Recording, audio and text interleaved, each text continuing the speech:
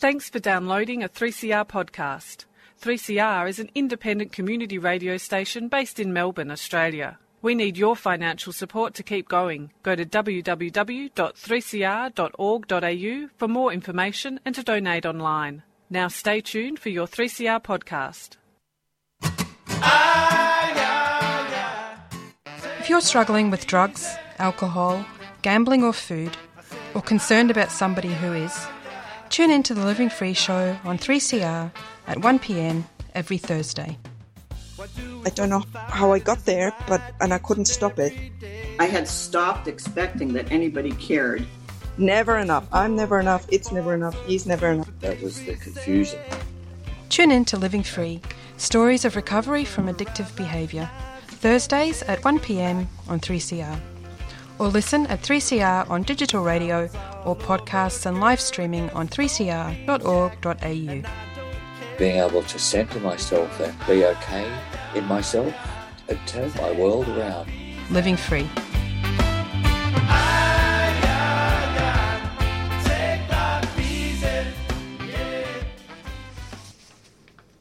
Welcome to the Living Free Show on 3CR Community Radio 855 kHz on your AM dial.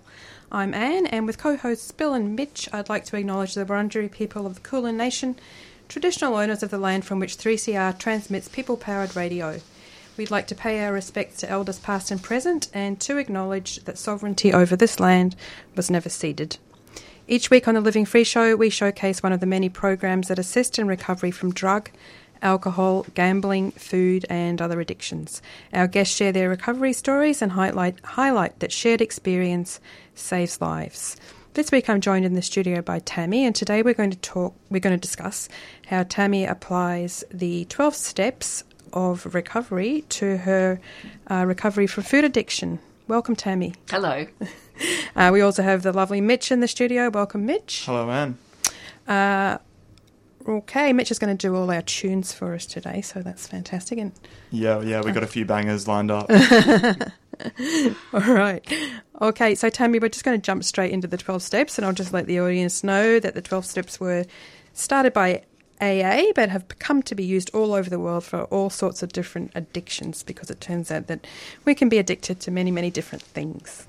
So, Tami, you've had to admit that you were powerless over food and that your life had become unmanageable. Yes. So, tell us what the unmanageability looked like between you and the food.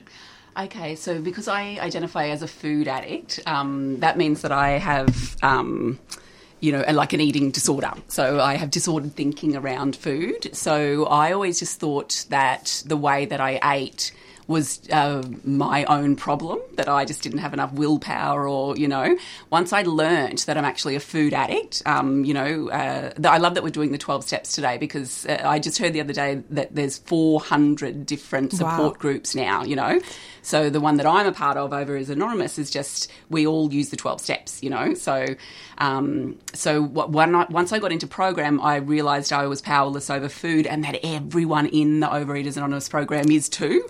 And I was like, oh, thank God it's not just me. So I knew there was bulimia, I knew there was anorexia, I knew there was exercise bulimia, but I actually have binge eating disorder, and I thought I was the only person on planet Earth. That's how terminally unique we think we are when we're addicts, Yep. So once I got in, step one, it's the only one we say in program that you do before you get to program, because it's your whole life is the evidence that you're powerless over it. So there's nothing I didn't try, mate. There's no one in program who's not a food expert. There's nothing I don't know about food. We investigate and study our whole lives. I've been on every single diet. I have tried. I spent 44 years trying to control it, So when you get there, you're like, the step one, I'm a mess when it comes to food. I am powerless over it. There's nothing I can do to control it. I can't eat like a normal person as much as I have at parade. And I didn't even believe in God, mate, when I first came in, But I tried and tried and tried, couldn't do it, so I was powerless. So unmanageability, they become two separate things when you study the steps. So unmanageability of food was just simply, I have this thing where if I start eating, it triggers an allergy where I get a compulsive, obsessive thoughts and I can't stop. Like, you know how, like, normal people will say, oh, if I open a pack of Tim Tams, you know, you can have 2 and you pop them away and they're in the cupboard for 2 weeks. That ain't happening in my world, mate. So it's like alcoholism. They say we've got a physical allergy to alcoholism. If you drink it, it triggers it, where your brain cannot stop the obsession for wanting it. It's the same thing with me, you know. And can you walk us through some of those obsessive thoughts, or give us examples of what they might look like in a situation where you are having one of your favourite foods, or you were at the time? Yes, so we identify, the very first thing we do when we come to program, so this 12-step program is a program of action. So you can't just turn up and whinge and bitch about how much, poor me, I got the country blues, I hate food and I'm fat and blah, blah, blah, you know. Yeah. You come in and you go, oh, I've got a disordered way of thinking. The synapses in my brains don't connect properly when it comes to food. So now I work a 12-step program, you know. So for me, things like, so you have to identify what we call red light foods, which, like, just say an alcoholic, a red light drink is alcohol. So they can still drink, they just can't drink alcohol.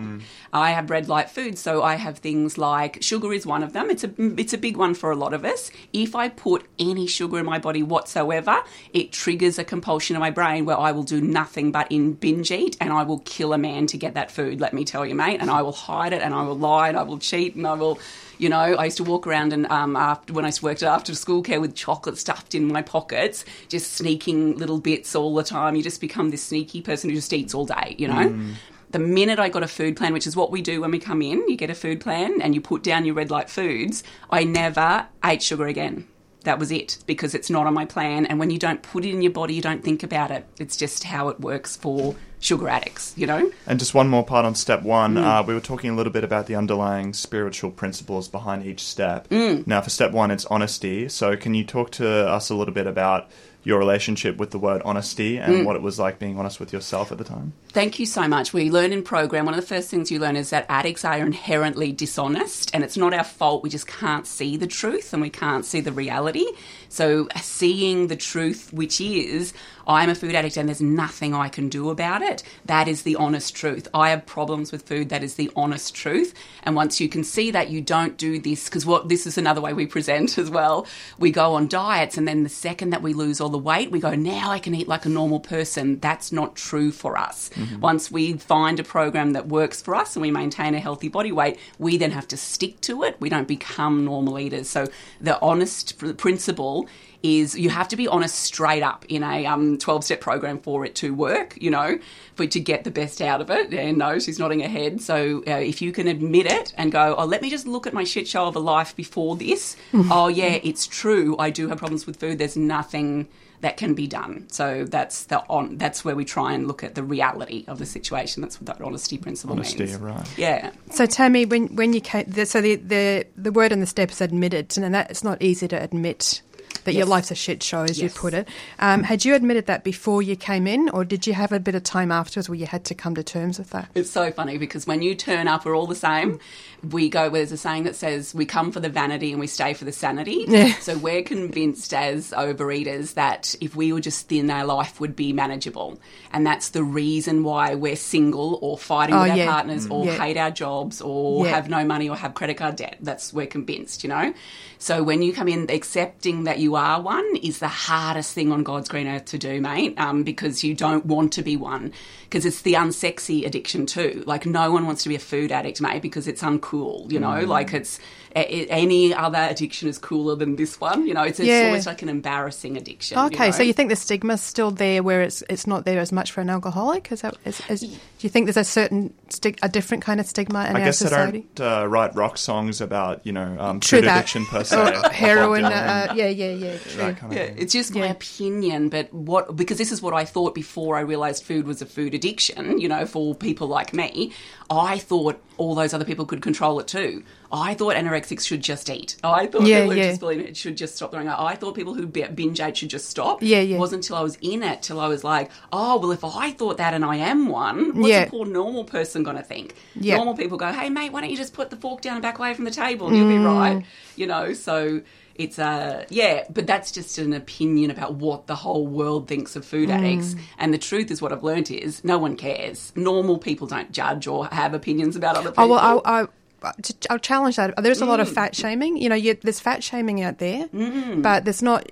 alcoholic shaming, really. Like it's really cool to go out on the weekend and get completely wasted amongst certain groups. Yes. But I don't know it's not really cool to sit around binge eating, is it? Not really. Or, that person that that does go out and get wasted, or that's just them, that's what they're like when they're on the piss. Yeah. Which is why I think it's like the sexier addiction. Exactly. But, so when you say, thank you for challenging that, because when you say there is fat shaming, what I actually said was normal people don't care. A human who wants to judge another person and fat shame them isn't normal. No, They've as far as you're... a terribly hard life themselves. They're off track somehow if they think that's... Life's hard enough, mate. You do you, I'll do me, and let's all not have opinions about everyone else. That's right. Yeah. That's right. All right, so before we get off that step, did you have a rock bottom? Was there a point of unmanageability where you said, I can't do it anymore? I was so lucky because when I came in, I was 44 and I had binge eaten every day for 2 years. Like I could not stop. I used to be able to diet and go up and down. I was one of those people who had those wardrobe from size 8 to 24 and I could at any time, mate, pop in and mute whatever I was. So, so when I came in, I was broken. And the more broken you are, mate, the easier it is to do the 12 steps and get recovered without question. So I couldn't stop it. So I was desperate. So when I came in and I heard my story, because that's what we do, we share and you tell your story. And when I heard it, I just cried and I was like, I am not the only one. Other people in the world have problems with food. Who knew? But I'm home now and I'm okay. But you see people who don't have the gift of desperation and it takes them years to get a sponsor and do the steps, So rock bottom's a good thing in an addict program. Yeah, absolutely. So gift of desperation, it's an acronym for GOD. Yeah. And that takes us right on to step 2. Came to believe that a power greater than ourselves could restore us to sanity. So I think we've already talked about sanity. We're not talking actually about we're not talking about one of the labels like schizophrenia or bipolar disorder where you have to go to hospital. Yes. So it's not insanity in a clinical sense. Mm-hmm. Certainly insanity, isn't it? What you've just described is insanity. Yes, the behaviours. And the obsession and the compulsion. So that's what we mean. Is there anything else we mean by sanity in that step, or is that it? Well, when it comes to restore us to sanity, I remember when I did this step the first time, I was like, I don't feel like I've ever been sane, so I never knew what sanity felt like. Addicts are always like, oh, but if I could just be blonde, then I'd be okay. If I could just have big boobs, then I'd be okay. If I could just have a boy love me, then I'd be okay. I've been insane all my life, Yeah. So, and we catastrophize things. We're very dramatic. And if the boss calls you in for a meeting, it means you're going to get fired. Like, we just make everything, insane, is the way we think. So when we come in and then you work the 12 steps, you become sane. And it's the very first time you ever become sane. So you're like, oh, this is what normal people think. The boss just called me in for a meeting. I wonder what he wants. That's what normal people are doing. Who knew? But that's what I think now, instead of going, well, this is the end. But also, what a barrier to entry, because that's something that you've not experienced before in your mental state in your day-to-day. So that takes some getting used to, definitely at first, right? Yes, and it's the reason why, people think, it's a quote in the big book, we're going to be a glum lot, that they think once you get rid of alcohol or, drugs or food that you're going to be boring. But being sane means you're peaceful, you're calm, you just act like you just react to things in a normal way. Life on life's terms is a big one, what we say. I'm like, all right, Mitch turned up and Mitch said that. Okay, Mitch, thanks for that. Instead of going, well, I think what Mitch should have done is, like we do a lot of that as addicts. So this calmness that comes with sanity is just an absolute relief, And I almost think within that kind of description comes control, and with peace and calmness comes a sense of control, and that kind of leads us back into believing in a power greater than yourself and giving up that control in a sense. Can you talk a little bit about that and that hope that comes with that? I was very lucky. This one was the easiest step for me. So all the steps are crucial, absolutely. Step 2 says, came to believe in a power greater than yourself that could restore me to sanity. When you go to any 12-step meeting, there are always recovered people in that room. There are people who have worked the 12 steps, and there is living evidence of what a human being can look like as a recovered person who walks through the world. And let me tell you, they're a goddamn pleasure, those humans, to be around. They're not judgmental, they're not controlling, it's beautiful, So the evidence of step 2 comes from the evidence of recovered people in the room. So came to believe, and now they actually say a power greater than them is what restored them to sanity. And the beautiful thing is, all you have to do is believe in a power greater than you, which the opposite of that means, or Tammy's tiny little addicty human brain is the greatest power in the universe. You've got to be kidding me. Like, there's no way. If there's nothing higher than my brain, we are all in trouble, Mitch, let me tell you, mate. So is there anything greater than me? I'm not even the most important person in this room, mate. I'm not the most important person in this street. Is there a power greater than me? You better believe there is, you know? And it doesn't matter what it is. It just matters that I didn't create the universe. Something else did, and it's outside of me. Boom. But step 2 becomes easy. I'm just inspired to read out a little bit of Nick Cave's Red Hand Files. Nick Cave, Nick Cave's still Nick Cave, singer, and he's had a lot of grief. He's a recovering heroin addict, and he puts out a newsletter called the Red Hand Files, and people write in their questions, and he answers them. And today I got in my inbox the newsletter, and someone has written into Nick Cave saying, I overdosed a few months ago. Ever since then, it feels like I've hit my expiration date and my life is meaningless. Is it ever possible for me to feel happy? Actually, it's just I've lost a thing there. Is it ever possible for me to connect to not only myself but to the world and people around me again? And Nick says this really profound stuff. He says... Hey, before you even read that, can we just honour Nick Cave and the gift of words that man has? I know, how incredible it is using that now to be able to... He's going to say something poetic and beautiful. Well, wait to hear it. That's why I'm inspired to do it. Maybe you could line up a Nick Cave tune. I can do that. For when we play that in a minute. Yeah. Okay, he says, Dear Zara, I don't know the circumstances of your overdose, but if it is related to drug dependency, then in my experience, people don't usually overdose just once. They tend to overdose a couple of times, then all too often die. With that in mind, my advice to you is to get clean. One simple way to start doing this is to go to Narcotics Anonymous. And then now the poetry starts, I'm saying. Nick says, if you persevere, in time you will have an entirely different problem. Not that life is meaningless, but rather that life has almost too much meaning. As the scales fall from your eyes, the world rushes into focus, presenting itself with a kind of vibrational eloquence that can at first be almost overwhelming. Everything shimmers, everything clarifies, everything wrestles for your attention. Trees feel super real, their roots plunged into the earth, their branches stretching to the sky. Birds are flesh and blood souls, fragile with life. The sky unfolds and rolls, the ocean crashes. People fascinate, books are beautiful, children are whirling dynamos of chaos. Dogs bark and cats meow, flowers shout, your neighbour glows, and God runs like a helix through all things. The world awaits you, humming with meaning. You are alive with potential. You are not dead. And then he says something really cool. And this is typical of the way we talk in the 12s, especially in AA. I don't know about it in OA. So, Zara, a few things you need to do. Stop fucking around and get your shit together. It's the kind of thing they say. They used to say in AA. I don't know if they still do. Get clean and don't die. Love, Nick. What a closer. Yeah. What a way to close that out, right?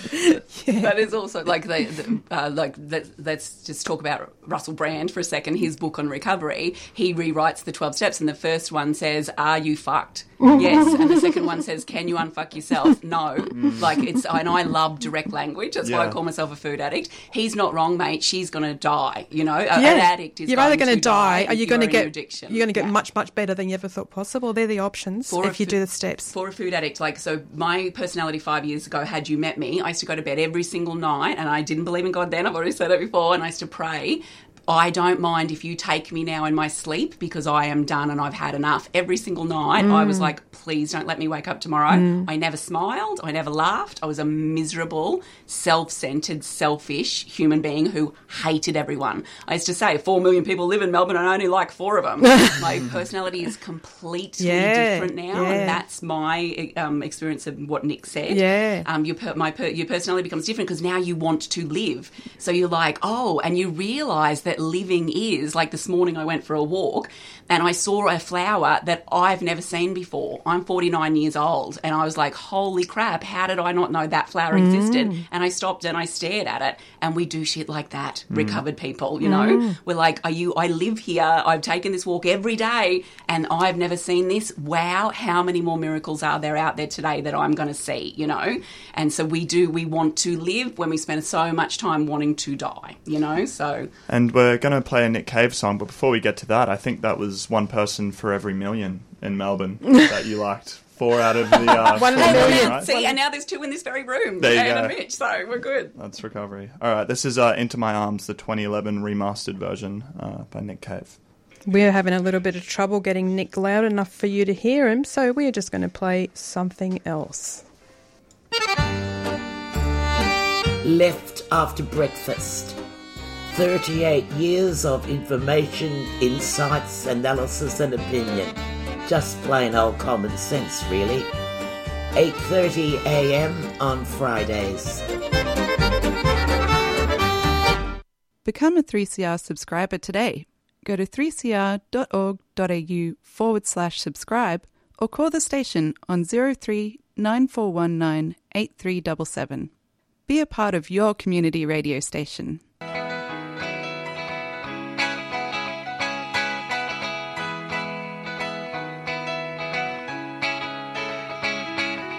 In the Soviet Union, a scientist is blinded by the resumption of nuclear testing, and he is reminded that Dr. Robert Oppenheimer's optimism fell at the first hurdle.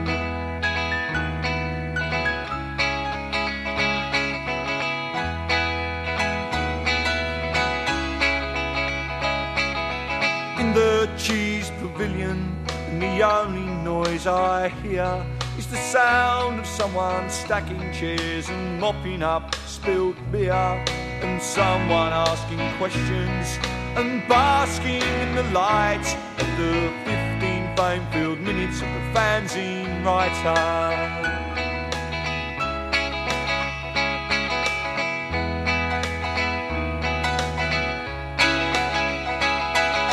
Mixing pop and politics, he asks me what the use is. I offer him embarrassment and my usual excuses, while looking down the corridor out to where the van is waiting. I'm looking for the great leap forward.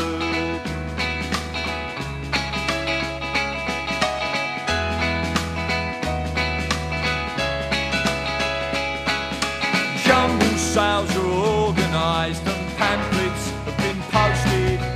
Even after closing time there's still parties to be hosted. You can be active when the activists are sleeping with the sleepers, while you're waiting for the great leap forwards.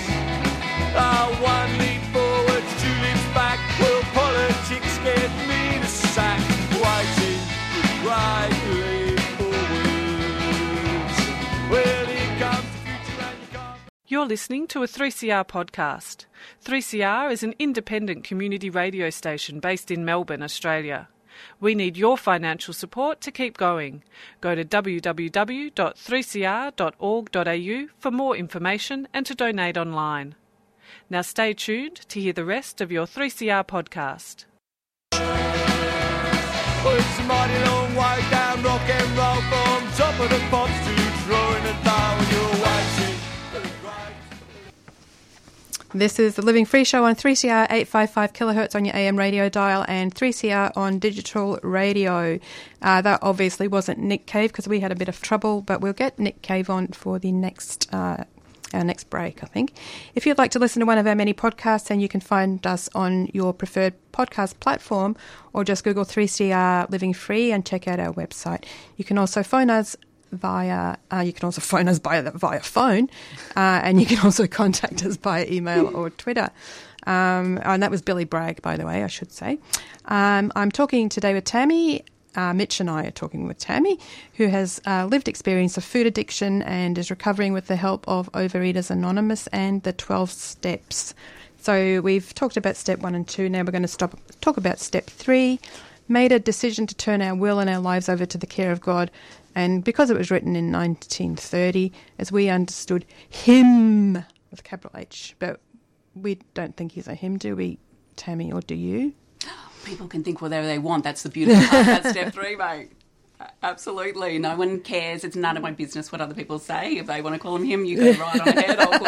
I'll do me, you know. That's the beautiful part. In 12-step programs, we don't judge anyone else's story. Like, we learn not to. That's part of it, you know. So, but just so you know, mine's not a him either. But it's also not a her. So no. You know, genderless. Can you talk a little bit about what it is then for you? Yeah, so it's this topic I really like because God is the way step 3 is worded. It just says make a decision to turn your life over to something else. And then it says in italics, and when they created the big book, to put words in italics means they had to pay more. So they meant, have a look at this. It's the thing we need you to know the most. Mm. And it says, as you understand him. So your understanding of the power that's greater than you, the power that's outside of you, can be anything as you understand him. None of anyone else's business, you know. So that's the beautiful part. So in the big book, more than half the people when the big book was written went there hating God because it's not a religious program. None of us are religious. We don't follow any religion. You might work a 12-step program and be an addict and have a religion too. Great. Bonus for you, you know. I don't have one, and it's not God, the one that was written in Jesus in the Bible. That's not what they're saying. They're saying just find something else. In the big book... say what the big book is, Tami. Oh, so the Alcoholics Anonymous, which where the 12 steps are, we call it, you know, the big book. So it's the premise of all 12-step programs, you know. So ours is the same. It's based off the big book. So that's where the 12 steps are. And it's where the founders, you know, where they tell their story of how they actually became the first people to create a 12-step program that did make people recovered, you know. It says in the big book that, you know, these people were born in the late 1800s, mate. You know, it was written in 1930s, and they formulated something, some might say by the grace of God, by power greater than themselves, you know, and they wrote this, they went through the 12 steps themselves, became recovered, never picked up a drink again for the rest of their lives, you know, and over 100 men and women at the time of the printing of the book in the 30s also had recovered. Like, if you have an addiction and you come in and you follow a 12-step program to the letter, you have a very big high chance of recovery. There's recovered people everywhere, you know. With the God thing, it was just, I heard someone describe it as GOD, good orderly direction. I've got a sponsee who calls it GUS, the Great Universal Spirit. Oh. In the big book, these are the different terms they use. I do this all the time. I actually wrote this out on a beautiful poster myself and, you know, created it in all these colours and stuff. These are the different terms in the big book you can use for God. They just wrote the word God. They could have written anything there, mate. So, and there's another one they describe it. You can call it the spirit of the universe, the realm of love, my creator, the one with a capital O, the power greater than me, higher power. It says God is love and direction. That's what it actually is. Universal mind, spirit of nature. So it's like, it's a lazy man's way of thinking to say, I'm not coming to a 12-step program because I don't believe in God, because you don't have to. We don't ask you to believe in religion. We ask you to get outside your selfish, self-centered little brain, because that's what addicts are, mate. They think it's all about us, and just think, could there be anything bigger than me? And if you can do that, and here's the two choices I've got. I either believe something's bigger than me, or I'm a miserable asshole. So there's the two choices I walk through life with. It's easy to choose which one, you know? And just for people out there that don't even fathom what it's like to have a higher power in their life, are you able to give us some context on whether or not you were raised religious and your journey to developing that higher power for yourself? You know, when you're at your lowest, what did that kind of look like, if anything at all? Yeah, so growing up, I was raised Catholic, and because I was also an addict, I used to think, how come those people who go to church don't talk to me? How come afterwards no one wants to invite me to a barbecue? How come if you're also godlike, then why aren't you being kind to me? So I've learnt, by the way, that was me. Like, I was very standoffish and I wouldn't have invited me to a barbecue either, you know. So people, so I always, grow up, having that religion, and, we like to call ourselves non-practicing Catholics, the great majority of people who were raised Catholic, so you raised it, but it doesn't mean anything, And there's a part in the big book that's so beautiful because it says, look at the world's religious, look at every religion and take from it what you can. What are the religious people doing that are right? They are praying, which means they're talking out to something outside of themselves and they're saying, please help me, I'm in trouble. Mm-hmm. And they are also experiencing miracles, like miracles being, I saw a new flower this morning. That's what a miracle is, mate. It's no bigger than that, Mm-hmm.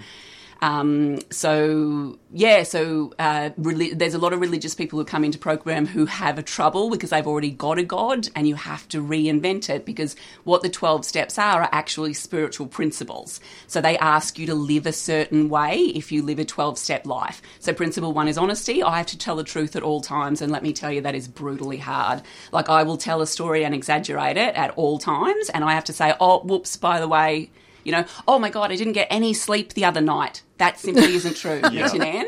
But so then I actually have to say, whoops, I did. It was just on and off, and it was sporadic, and maybe I got 5 hours. Like, we lie all the time. Because you want to convey the sentiment of what you're saying more so than what actually happened. Almost. Yes, but addicts we have to tell the truth. It's for the principle they ask us to live by first, Uh-huh. And then the God stuff becomes, and then there's one for perseverance. Like, so I think that's around step 10, and it says, you every single day I have to do the same thing. When Anne knows, because she works the 12-step recovery program too, I wake up and every morning I have to write, and I have to do a step 10, and I have to do the on awakening, and I have to write out prayers. And prayers are just things like, I'll just say to my Creator, please help me today and direct my thinking. Please help me to, be honest. Please help me to see the world as it is. Please help me to stop making up stories. Please help me to live life on life's terms. We have to do stuff. I have to sponsor people. I have to have a sponsor. I have to turn up to meetings for emotional stability. I have to, in the afternoon, I've got to set a 4 o'clock alarm and meditate. Like, there's stuff we've got to do, and so it's perseverance. So living a spiritual life means we have to live the principle of those 12 steps, and they've all each got one, And that's how we connect to a higher power. Sure. Yeah. And shall we go to step 4, made a searching and fearless moral inventory of ourselves? Mate, this is my favourite one, because addict, I'm going to talk on behalf of all addicts everywhere. Our favourite subject is ourselves, mate. This is the thing. This is why we have 3-minute shares in meetings, and they're timed. So you have to stop, Thumbs up. So step 4 is where the most people relapse, and it's where the most people leave program. It's the hardest step to do, because you have to look at your own life and you have to look at your part in it.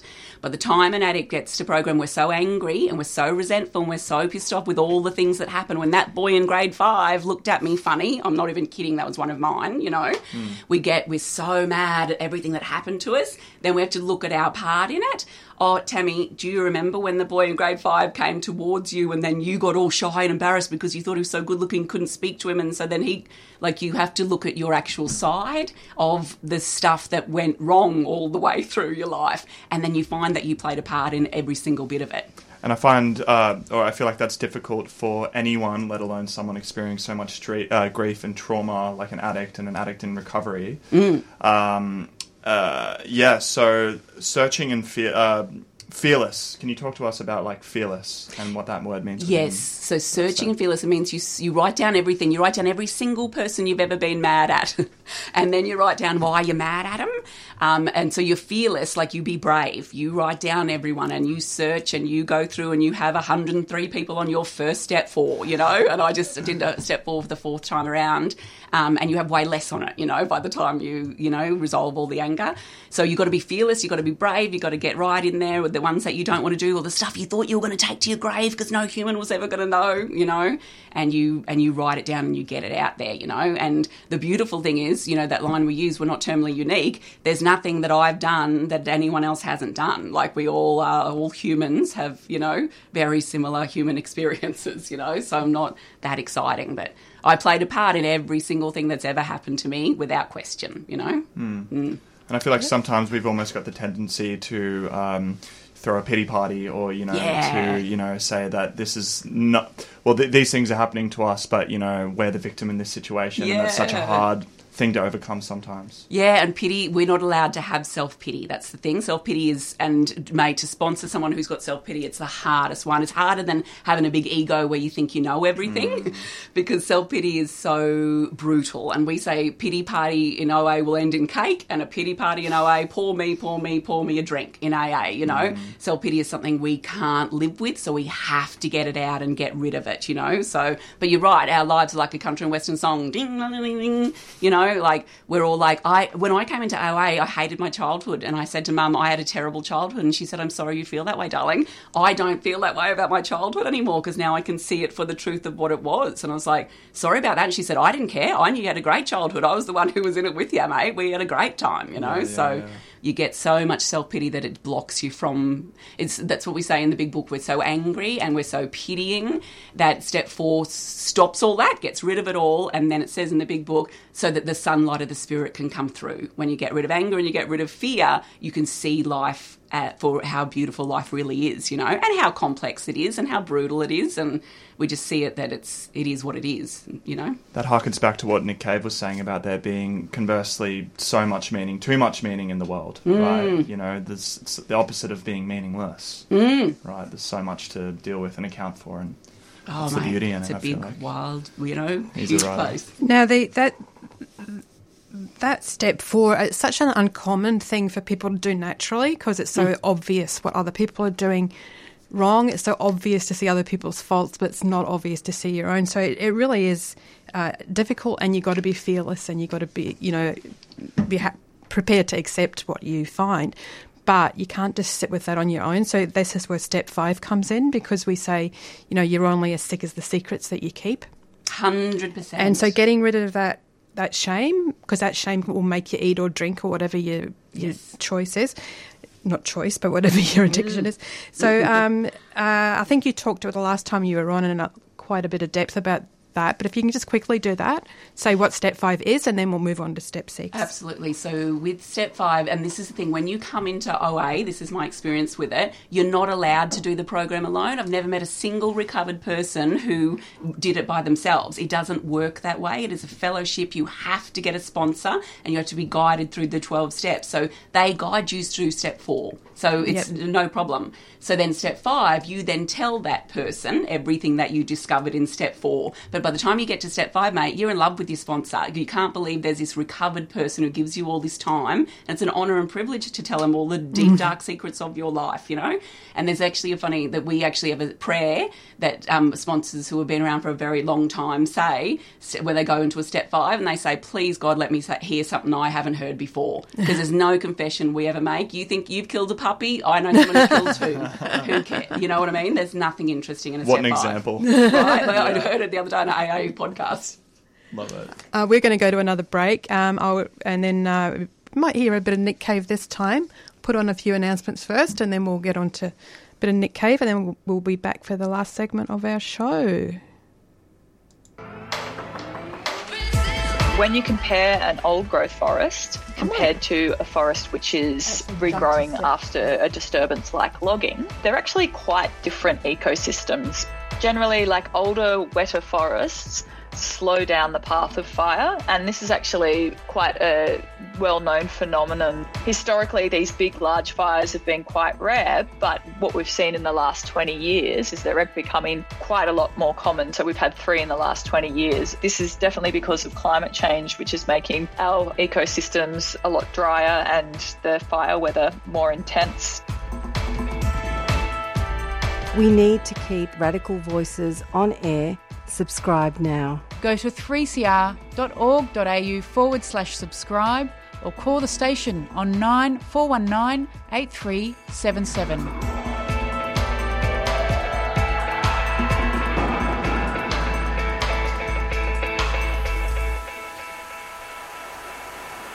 All right, we're going to try and give you a bit of Nick Cave now. So how are we going?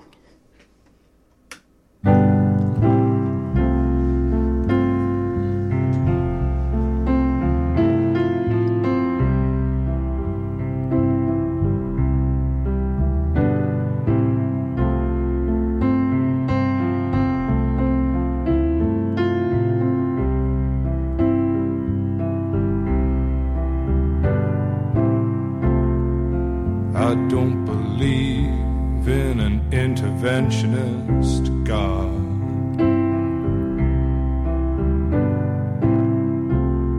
But I know, darling, that you do.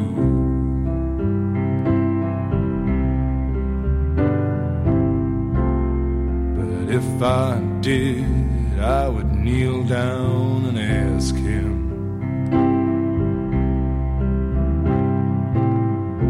not to intervene when it came to you. Well, not to touch a hair in your head, leave you as you are. If he felt he had to direct you, then direct you into my arms. Into my arms, oh Lord, into my arms, oh Lord, into my arms, oh Lord, into my arms. And I don't believe in the existence of angels.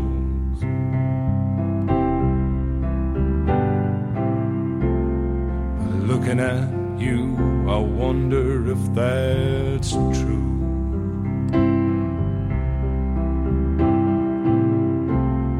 But if I did, I would summon them together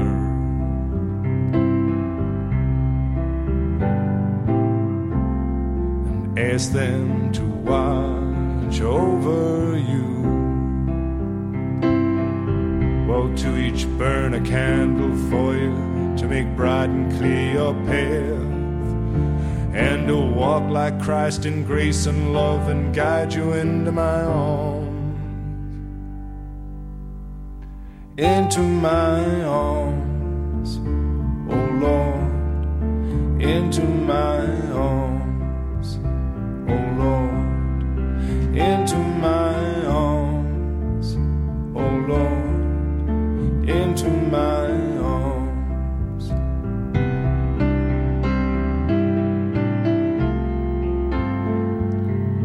But I believe in love.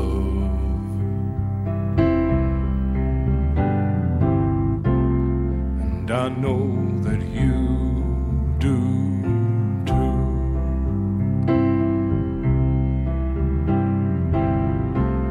And I believe in some kind of path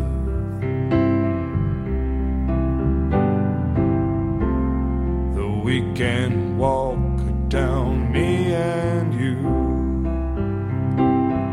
So keep your candles burning, make a journey bright and pure, that you'll keep returning always and evermore.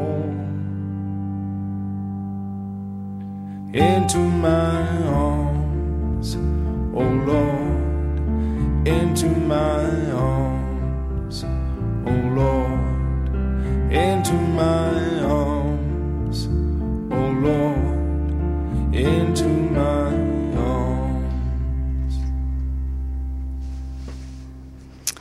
So that really was Nick Cave that time. So thanks for doing that, Mitch. We're just talking about how Nick Cave's not really an upbeat kind of... Not really. It was like, the subject matter of the show. Let's switch it up and throw to something a little bit more light. And Nick Cave. So finish on something Reflection. A bit more upbeat. Yeah.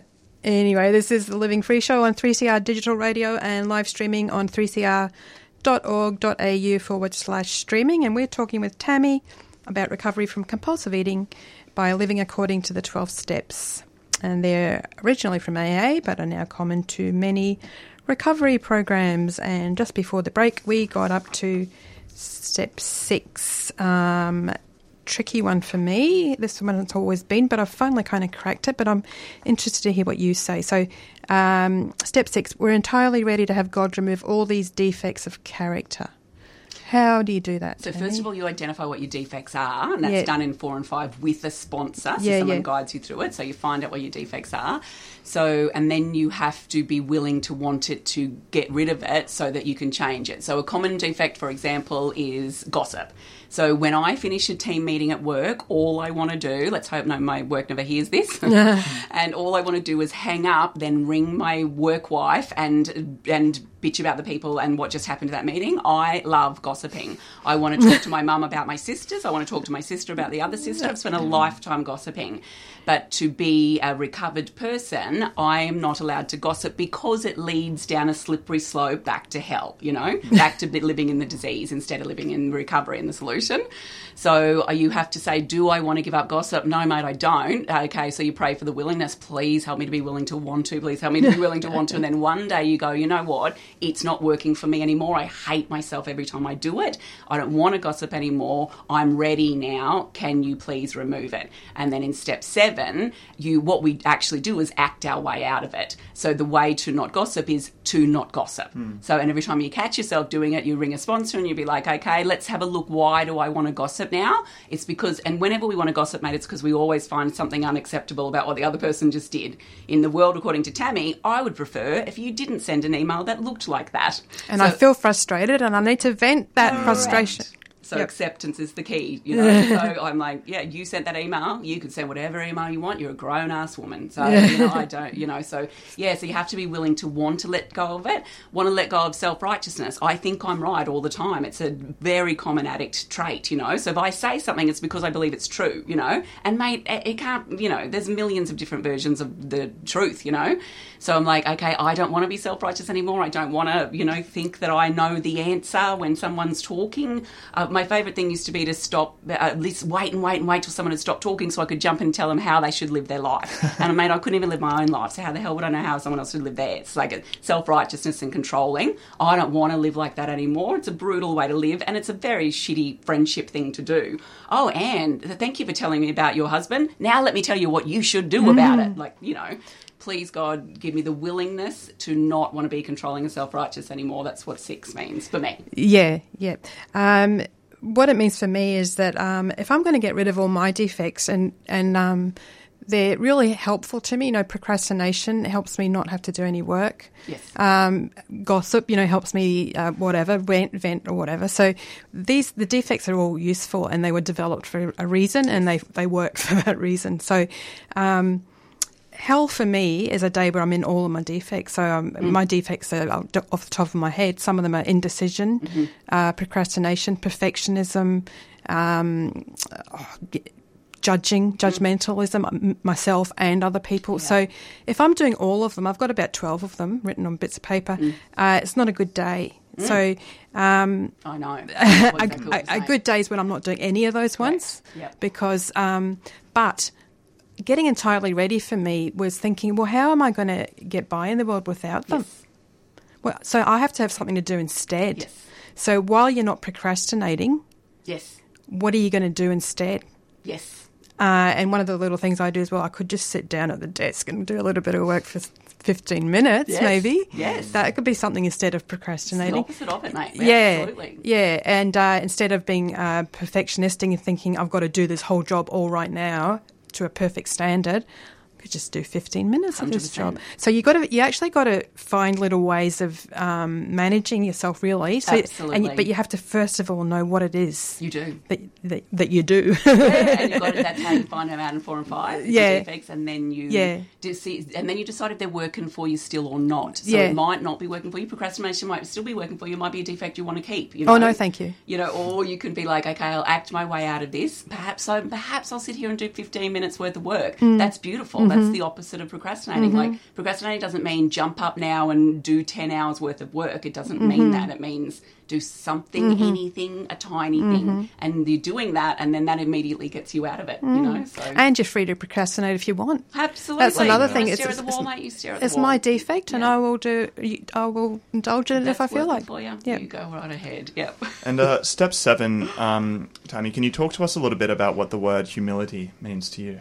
So I've learned from program. Everything I know is from program. So if I ever say anything in the world according to Tami, it's all made up, mate. So the program humility means to be humble means to see the truth about yourself. I am a food addict. I do procrastinate. I am judgmental. All of these things are true. And then the humility also means I don't know anything. I have this tiny little finite human brain, and there are hundreds of ways to solve any problem.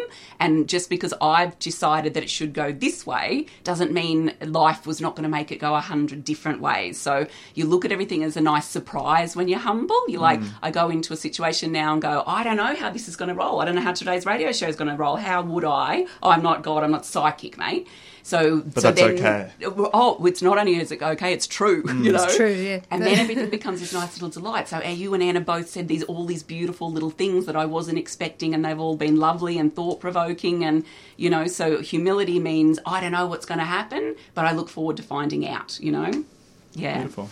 And I think that's exactly what Nick Cave. This is all about Nick Cave today, isn't it? I love it. I think that's exactly what he was saying. If that's what you're going to get to. If you're humble enough to think you don't know anything, perhaps a new world will open up to you, and you'll see stuff that you wouldn't have found if you just kept in your own little track and relied on this brain that you think so bloody wonderful, but in fact it's not. No, it's a little human one in this, you know, what is there, 8 billion of us or something? Like, we're just one of many, mate. And chances are you're not the one who knows everything. Yeah. I actually worked with kids with autism years ago, and we were doing subtraction, and the teacher taught it this way, and so I was like, okay, this is how I'm going to teach you. And he said, I can do that 2 different ways other than that. And I was like, show me, and he did it, and so from that moment on I was like, there's so many different ways you can do things. I, in my own self-righteous little brain, only think there's one. Yeah. So that taught me, it's like, no, it can go any way, mate. And it might be the student that teaches the teacher. That's right, I love that. And on that, you know, I hear all the time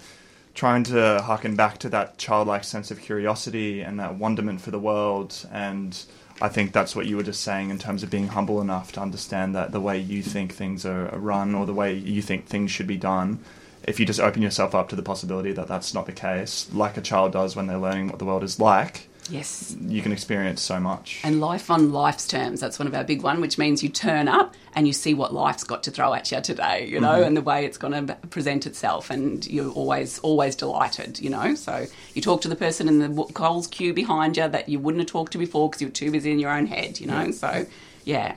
Yep. All right. We'll just jump now. So that was step 7, humbly ask God to remove the shortcomings. So then we move on, and this is the one that you went into in a lot of depth last time, making a list of persons we had harmed and became willing to make amends to them all. So, and then go and make the direct amends, except when it's going to cause further injury. Can you just talk to that just for a few minutes? Well, first of all, I love that you remember what I said, because I can't remember what I said for one single second. And leaving to you today, I won't remember a single thing I said either. So I love that you can. It's very simple because you follow it directly. It says, made a list of all people who were harmed. Okay. Then become willing to make amends to all. Please help me to want to say sorry to Dad. You know, even though I haven't spoken to him for 20 years. That's all it is. That's step 8. And you might never apologise to that person. You're just going to pray for the willingness to do it. So you're in the process now of becoming willing. Absolutely. And either you will make amends to him or you won't. Yep. And you don't have to decide that today. No, absolutely. Yeah. So that's the beautiful thing. It makes you be realistic about you're not hiding anything on your step 8 list. Yeah. You're like, I did harm all these people. I might say I'm sorry and I might not. Doesn't matter. The list is what they're asking for. On that, and number 8. Yeah. So, and that's a lovely thing about the program. It's not everything all at once. Yes. The steps are in a nice order, and they asked you just to get ready. Yes. And then get ready, then do. Absolutely. At your own pace. At your own pace. Be revealed as you go along. You might do the steps 6 times before you make the amends that you wrote in step 1 for one person, you know. Yep. So Russell Brand's got that one where it took him 15 years to go back to MTV to apologise for stealing all their cab charges, you know. So, yeah, it is what it is, mate. It's okay. Yeah. Yeah. All right, and then we're on to the last 3 steps. And these always, to me, feel like, you know, this is the kind of lifestyle, this sort of maintenance.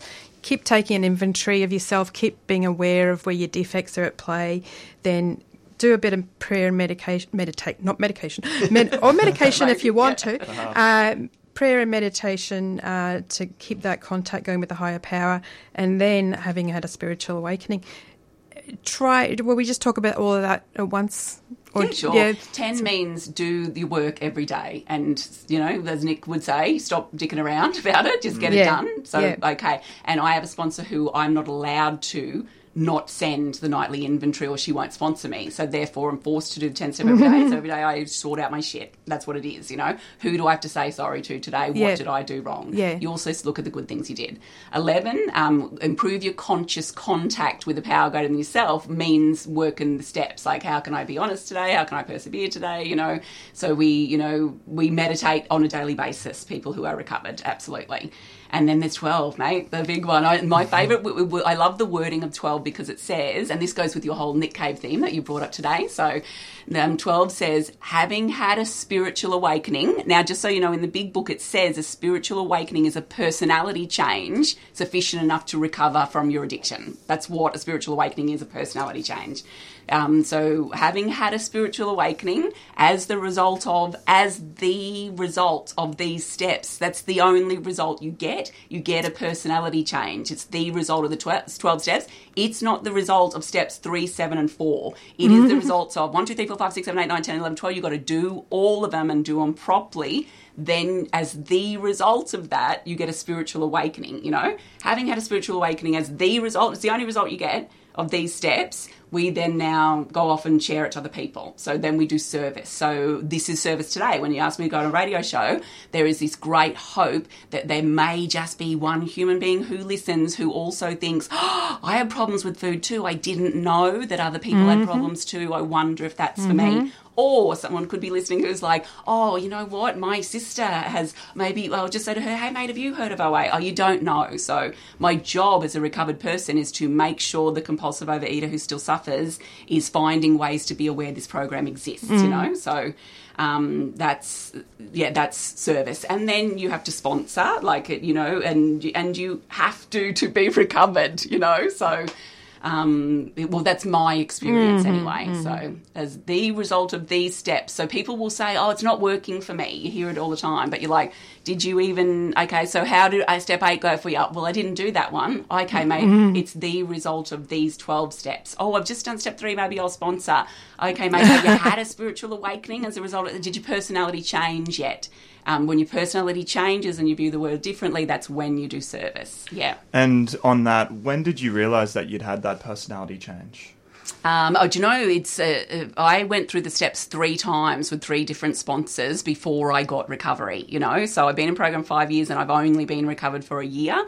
And when you know because you are different and you think of things differently. And you put, the first thing a food addict has to do is put the food down. We have to have a food plan and we have to eat cleanly. So there is no slips for us. If we have a slip, it's like an alcoholic having a shot of whiskey and going, oh, I slipped. No, you didn't, mate. You relapsed, So putting the food down so that you're clear enough to see what's going on. And then you work the steps rapidly through the big book. That's what happened to me. And then I knew because do you know how I knew? Because I laughed all the time. I knew because I didn't judge other people. I knew because I was friendly and kind and warm, and I was none of those things before I came in, So I knew because my personality had changed. Mate, before I came in, I had 32 different jobs, thinking if I just had a different job, then I'd be happy. Now I've had the same job for 2 years and I absolutely love it. I've never loved a job my whole life, And it's not the job, it's my personality changed, So that's how I knew. Amazing. Well, we're at the end of our show today. That was very high energy because Tammy's high energy. So thanks for bringing that into us today. That was excellent. My spiritual awakening was when I realised I was free. Like, I don't have to suffer at all. I'm making all this crap up that I'm suffering about, and I could just enjoy every day like I did when I was a tiny little kid. That's my one. So I think living free is a good name for the show, isn't it? We get freedom from food obsession. Freedom is the word we use, for sure. All right, everybody. So that's all we've got time for. So thank you very much for coming in today, Tami. And thank you, Mitch, for your lovely questions. Thanks for having me, as usual. If you're having trouble with compulsive eating, you might like to join Overeaters Anonymous. You can find them at oa.org.au.